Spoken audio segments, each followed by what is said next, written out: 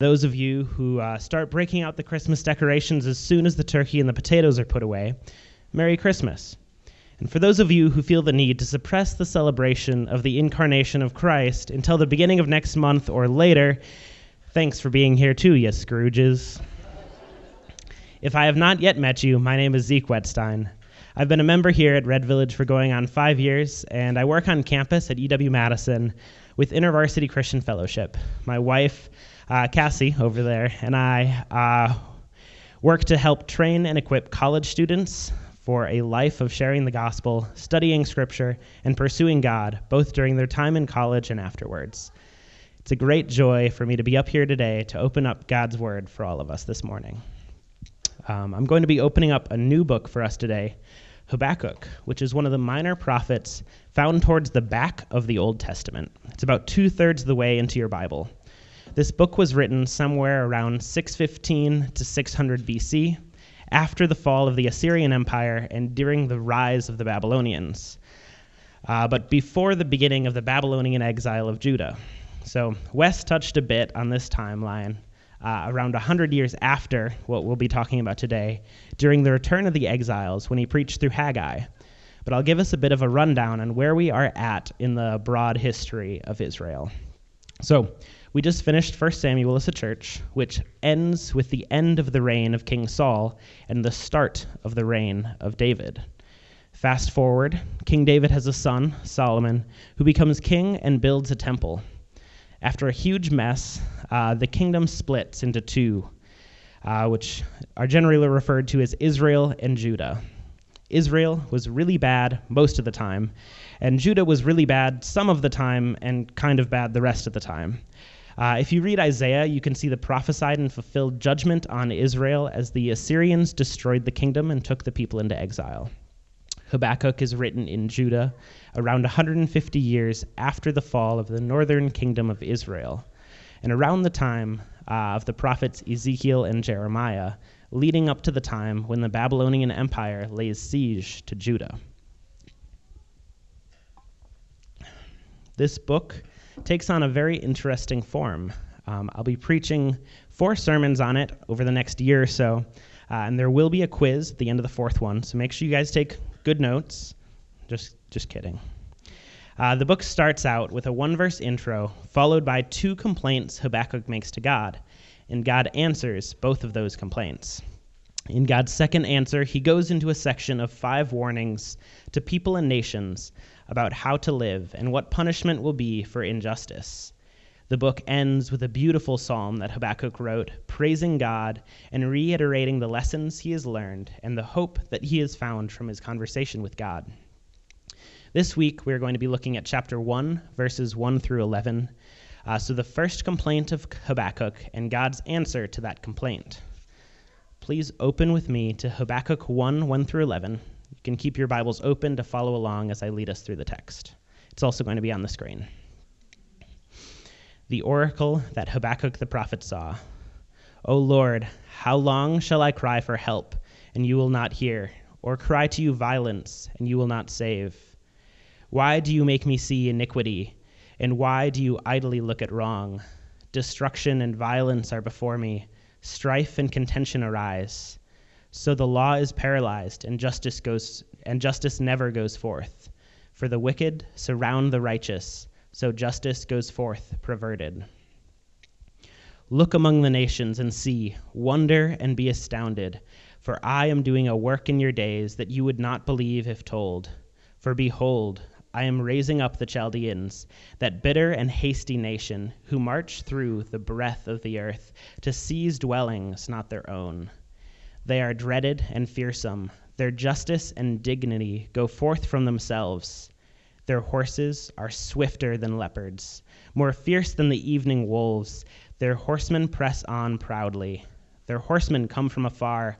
They fly like an eagle swift to devour. They all come for violence, all their faces forward. They gather captives like sand. At kings they scoff, and at rulers they laugh. They laugh at every fortress, for they pile up earth and take it. Then they sweep by like the wind and go on, guilty men whose own might is their God. Let me pray. Dear God, we thank you for your word. I pray that you will help me to speak with clarity and with wisdom, that I might be used for us all to better understand your working in the world, both thousands of years ago and today. I pray you help us to listen to you well and trust in the plans that you have. I pray we will understand this text and that you would help us to carry these words with us as we go throughout our week. God, help us to give you all the glory in all things. In Jesus' name, amen. All right, so in verse 1, we see our main character introduced, Habakkuk, and we know he received an oracle, which is a prophecy. We meet him as a prophet, but we don't know much about him. It's never told to us any other prophecy he has received or what else he has done before or after this instance. But we do get a glimpse of the tone here. The word used for oracle is much closer to the word doom or burden. So we can expect a prophecy that is likewise, and served as a burden for Habakkuk, the one who saw it. This is all written as a title to the book, likely inscribed after it was proven true, as a testament to its trustworthiness, so that it would be added to the Hebrew Bible as truth.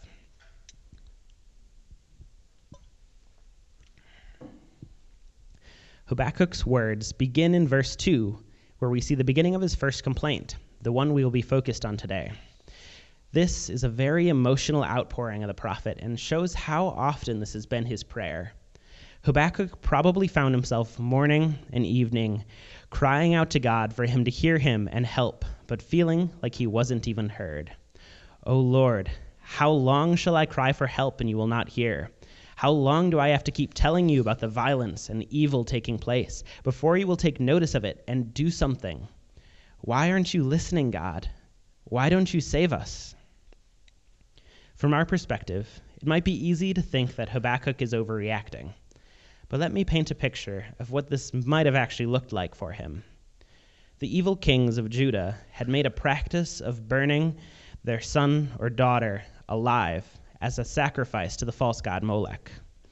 It was also common throughout this time for the temple of the Lord to be filled with idols of pagan false gods. The people would come and worship these idols instead of the one true God, and they did it in the very house of Yahweh. Habakkuk might walk the streets and see old widows cast outside of their homes of their children instead of cared for and fed.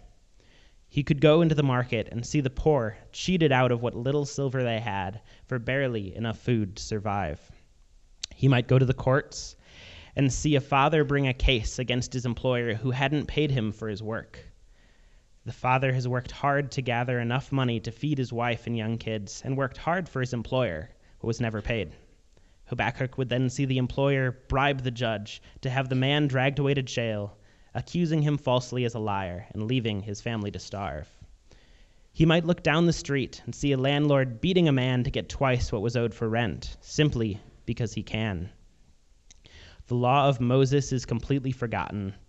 There isn't even the faintest stain of blood on the doorposts to remember the Passover, and moreover, in 2 Kings 23, we see that the land was being taxed dry to give silver and gold to Egypt, all because the cowardly kings of Judah preferred to strip their people of their wealth rather than stand up for them.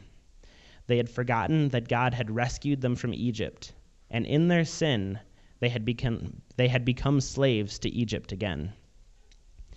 In verse 3, the prophet points out the immoral behavior he witnesses and asks God why he is made to sit and watch while nothing is done about it. Habakkuk is sick of watching those with power steal from the people below them. He's sick of seeing abusers go unpunished, sick of seeing people take whatever they feel like they deserve from anyone who has it and can't protect it.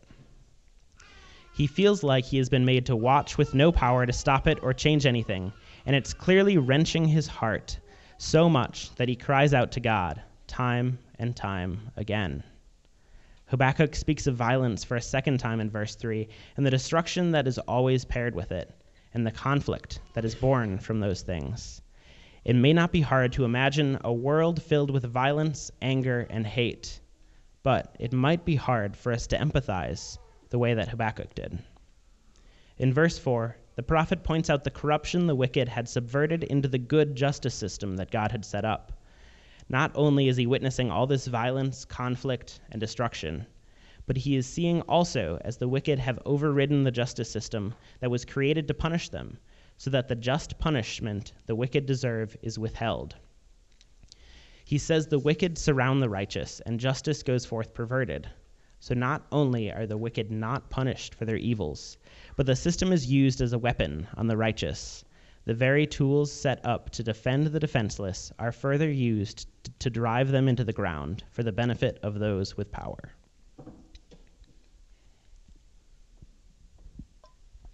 Ezekiel 34, 2 through 6 came to mind as I was working through this text. This is a section written around the same time about the same people, and it refers to the leaders of the people as shepherds and the people as sheep. Son of man, prophesy against the shepherds of Israel. Prophesy and say to them, this is what the sovereign Lord says. Woe to you, shepherds of Israel, who only take care of yourselves. Should not shepherds take care of the flock? You eat the curds, clothe yourselves with the wool, and slaughter the choice animals, but you do not take care of the flock. You have not strengthened the weak, or healed the sick, or bound up the injured.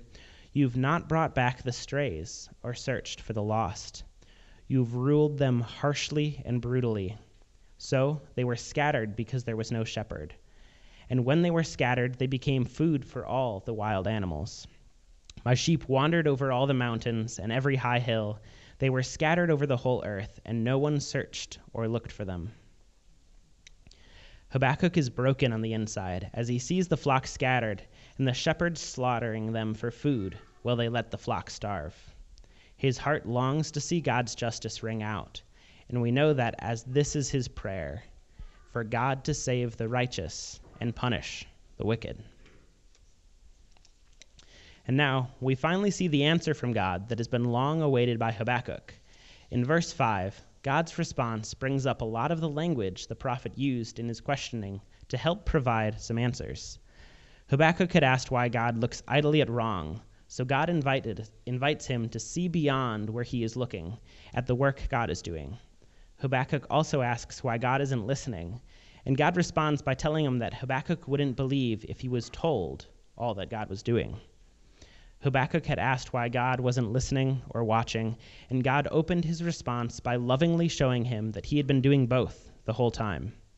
Not only was God working in the scheme of Judah, but in the much more wonderful grand scheme of all the nations, and his workings are to a degree so much higher and more astounding than Habakkuk can even understand. He tells Habakkuk to wonder and be astounded at the plans and workings he is doing. The other thing we know is that this work is coming in the days of Habakkuk, so he will get to witness it in his lifetime.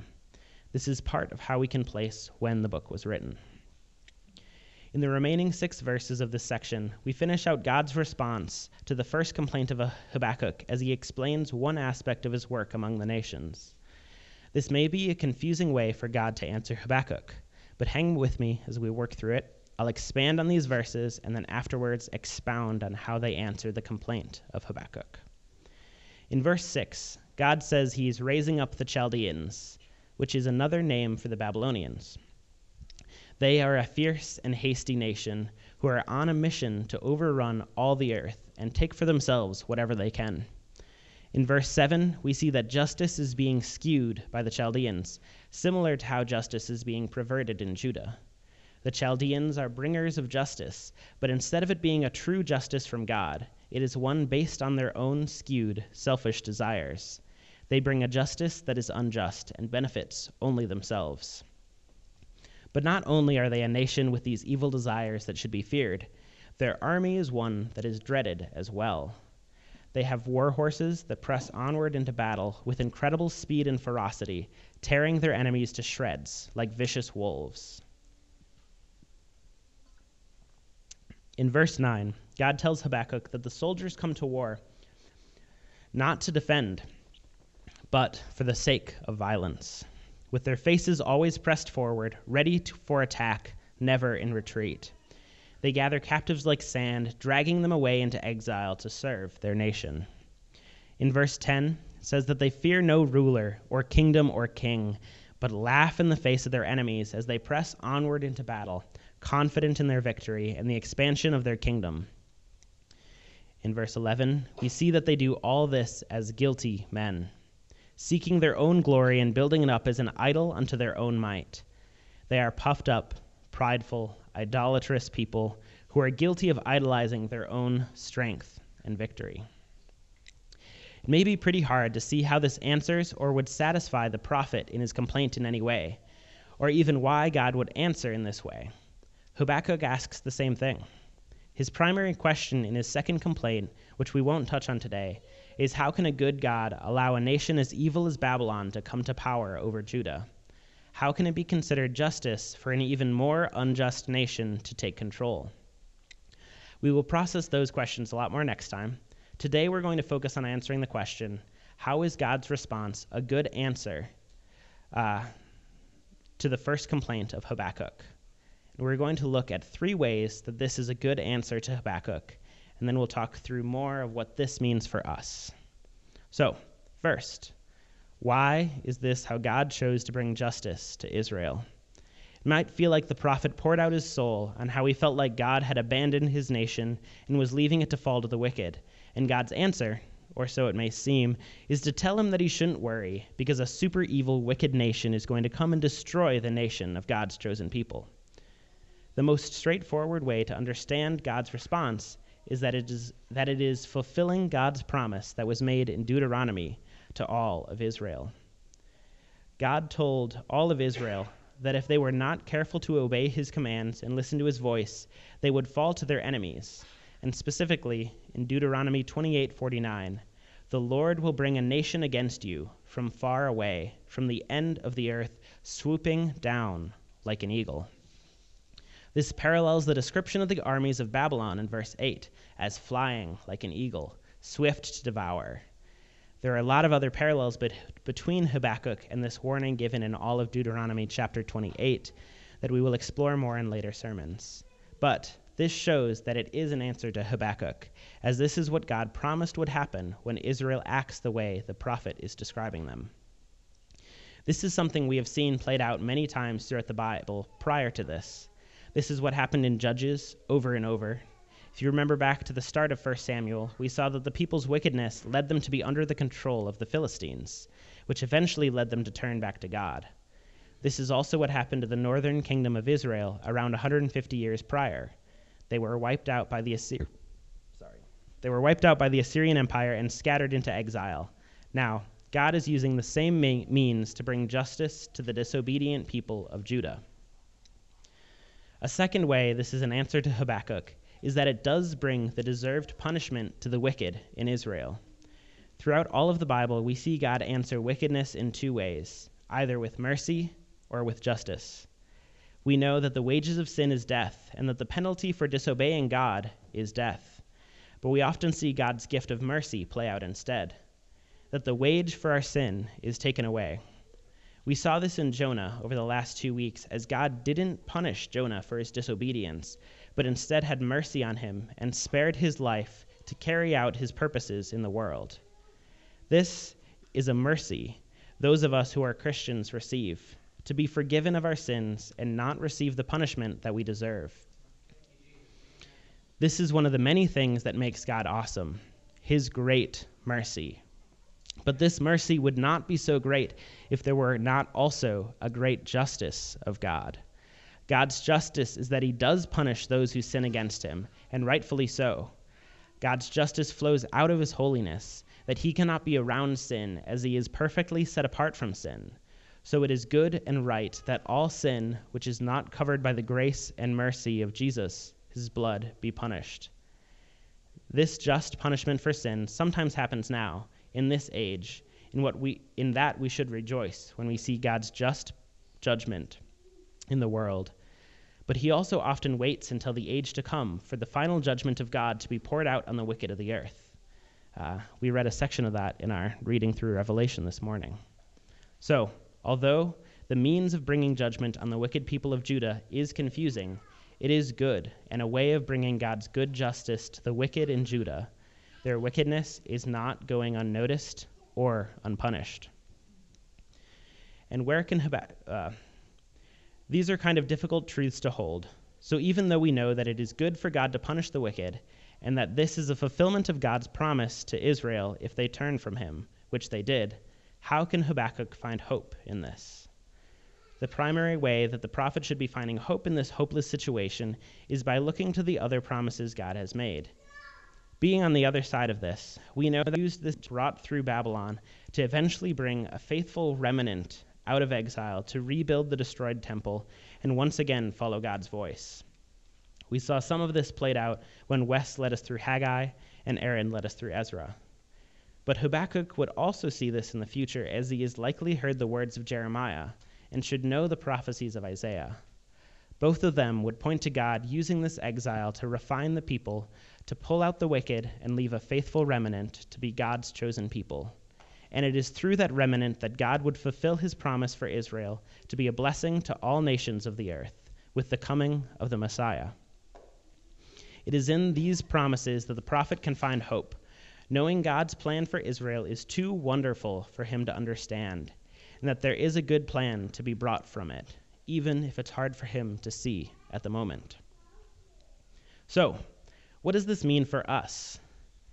In the passage, God tells Habakkuk to look among the nations and see, wonder, and be astounded at the work that he is doing. So I'm going to give us 4 things to look for that will help us to see what God is doing among the nations so that we can be a part of it. The first thing I want us to look for is to look for injustice like Habakkuk did.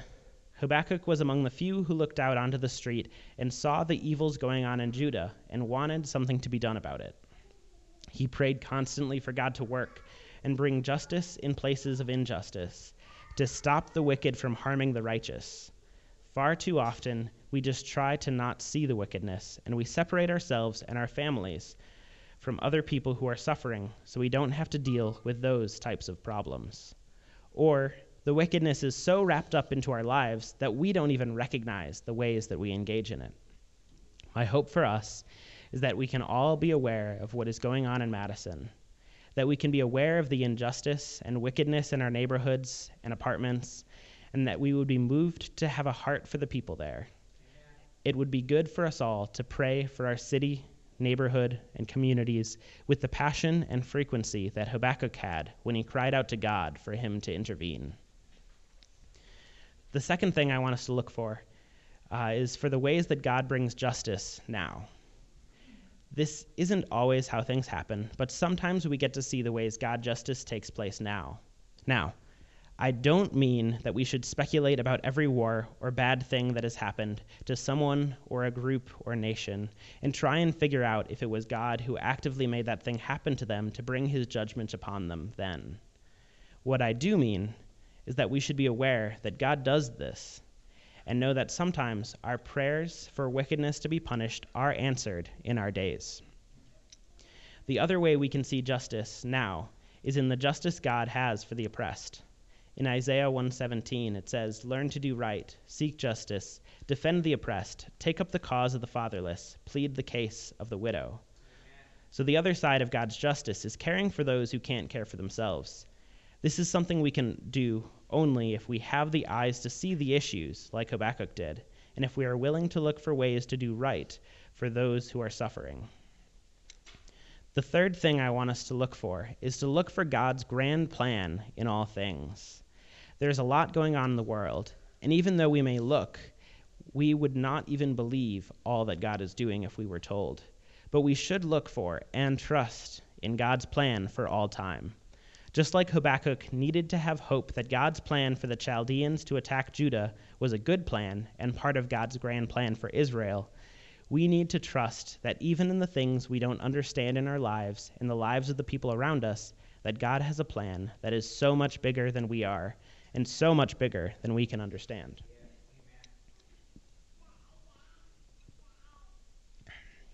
The fourth and final thing I want us to look for is to look for God's grand plan in Jesus over all time. This passage played a role in that plan. God used the Chaldeans to bring all of Israel into exile, which over the years of the exile, he used to bring out a faithful remnant to return to Israel, which set the scene for the birth, life, death, and resurrection of Jesus. As we wait for God's full plan in Jesus to unfold, one of the things we are waiting for is the return and judgment of Christ. John 5:24 through 29 says, "Very truly I tell you, whoever hears my word and believes him who sent me has eternal life and will not be judged, but is crossed over from death to life. Very truly I tell you, a time is coming and has now come when the dead will hear the voice of the Son of God, and those who hear will live. For as the Father has life in himself, so he has granted the Son also to have life in himself, and he has given him authority to judge, because he is the Son of Man. Do not be amazed at this, for a time is coming when all who are in their graves will hear his voice and come out. Those who have done what is good will rise to live, and those who have done what is evil will rise to be condemned." This gives us two options as we wait for the return of Jesus. We can either put our faith in him and have life, or we can be condemned by his holy and righteous judgment. I hope that we can all wonder and be astounded at how God's plan brought Jesus down to the earth to live life with us. I hope we can all wonder and be astounded at how Jesus lived a perfect life on earth. I hope we can all wonder and be astounded at the gruesome death Jesus subjected himself to be a just sacrifice for us, dying the death we deserved. I hope we can all wonder and be astounded at how 3 days later Jesus rose from the dead, defeating death and sin. I hope we can all wonder and be astounded that Jesus, in his great love for us, from his word and live instead of being condemned like we deserve. I hope we can all wonder and be astounded at how if we believe in Jesus and make him our Lord and Savior, we can be saved by grace through faith. If you have not looked to Jesus with wonder and decided to make him your Lord and Savior, I want to invite you to consider doing that today. I want to invite you to have hope in God's grand plan for all of eternity by trusting in Jesus. I also want to invite those of us who have already given our lives to Jesus to take a step back as we enter into this Christmas season and wonder and be astounded at God's plan for the incarnation of Jesus and how amazing it is to have a God who plans and does works so grand that we can't understand them, and how amazing it is to have a holy God who brings his just judgment to the wicked, but is also abounding in love and mercy for those who trust in him. Let me pray to close. Father, we thank you again so much for your word. Thank you for the plans that you have revealed through all time as you made the mystery of the gospel known to us. Thank you that you are a good God, abounding in wisdom and love, and that even when we don't understand your plans, we can have hope that you are working and active, and that you will be faithful in your promises. I pray that you will help us to look for injustice in the world, that we might see the way you seek to have us pray for and work to bring justice now. I pray that you will help us to see the ways you bring your justice now, and that it would be a reminder to us that you will bring a perfect and final justice in the end. I pray that you would help us to trust in your plans, even when we don't understand them. I pray that you would help us to faithfully wait for the day of your return, trusting in your fulfillment of your plan in Jesus. May we be faithful witnesses, telling others about the love that Jesus has, so that they may experience the mercy of Jesus with us. In Jesus' name, amen.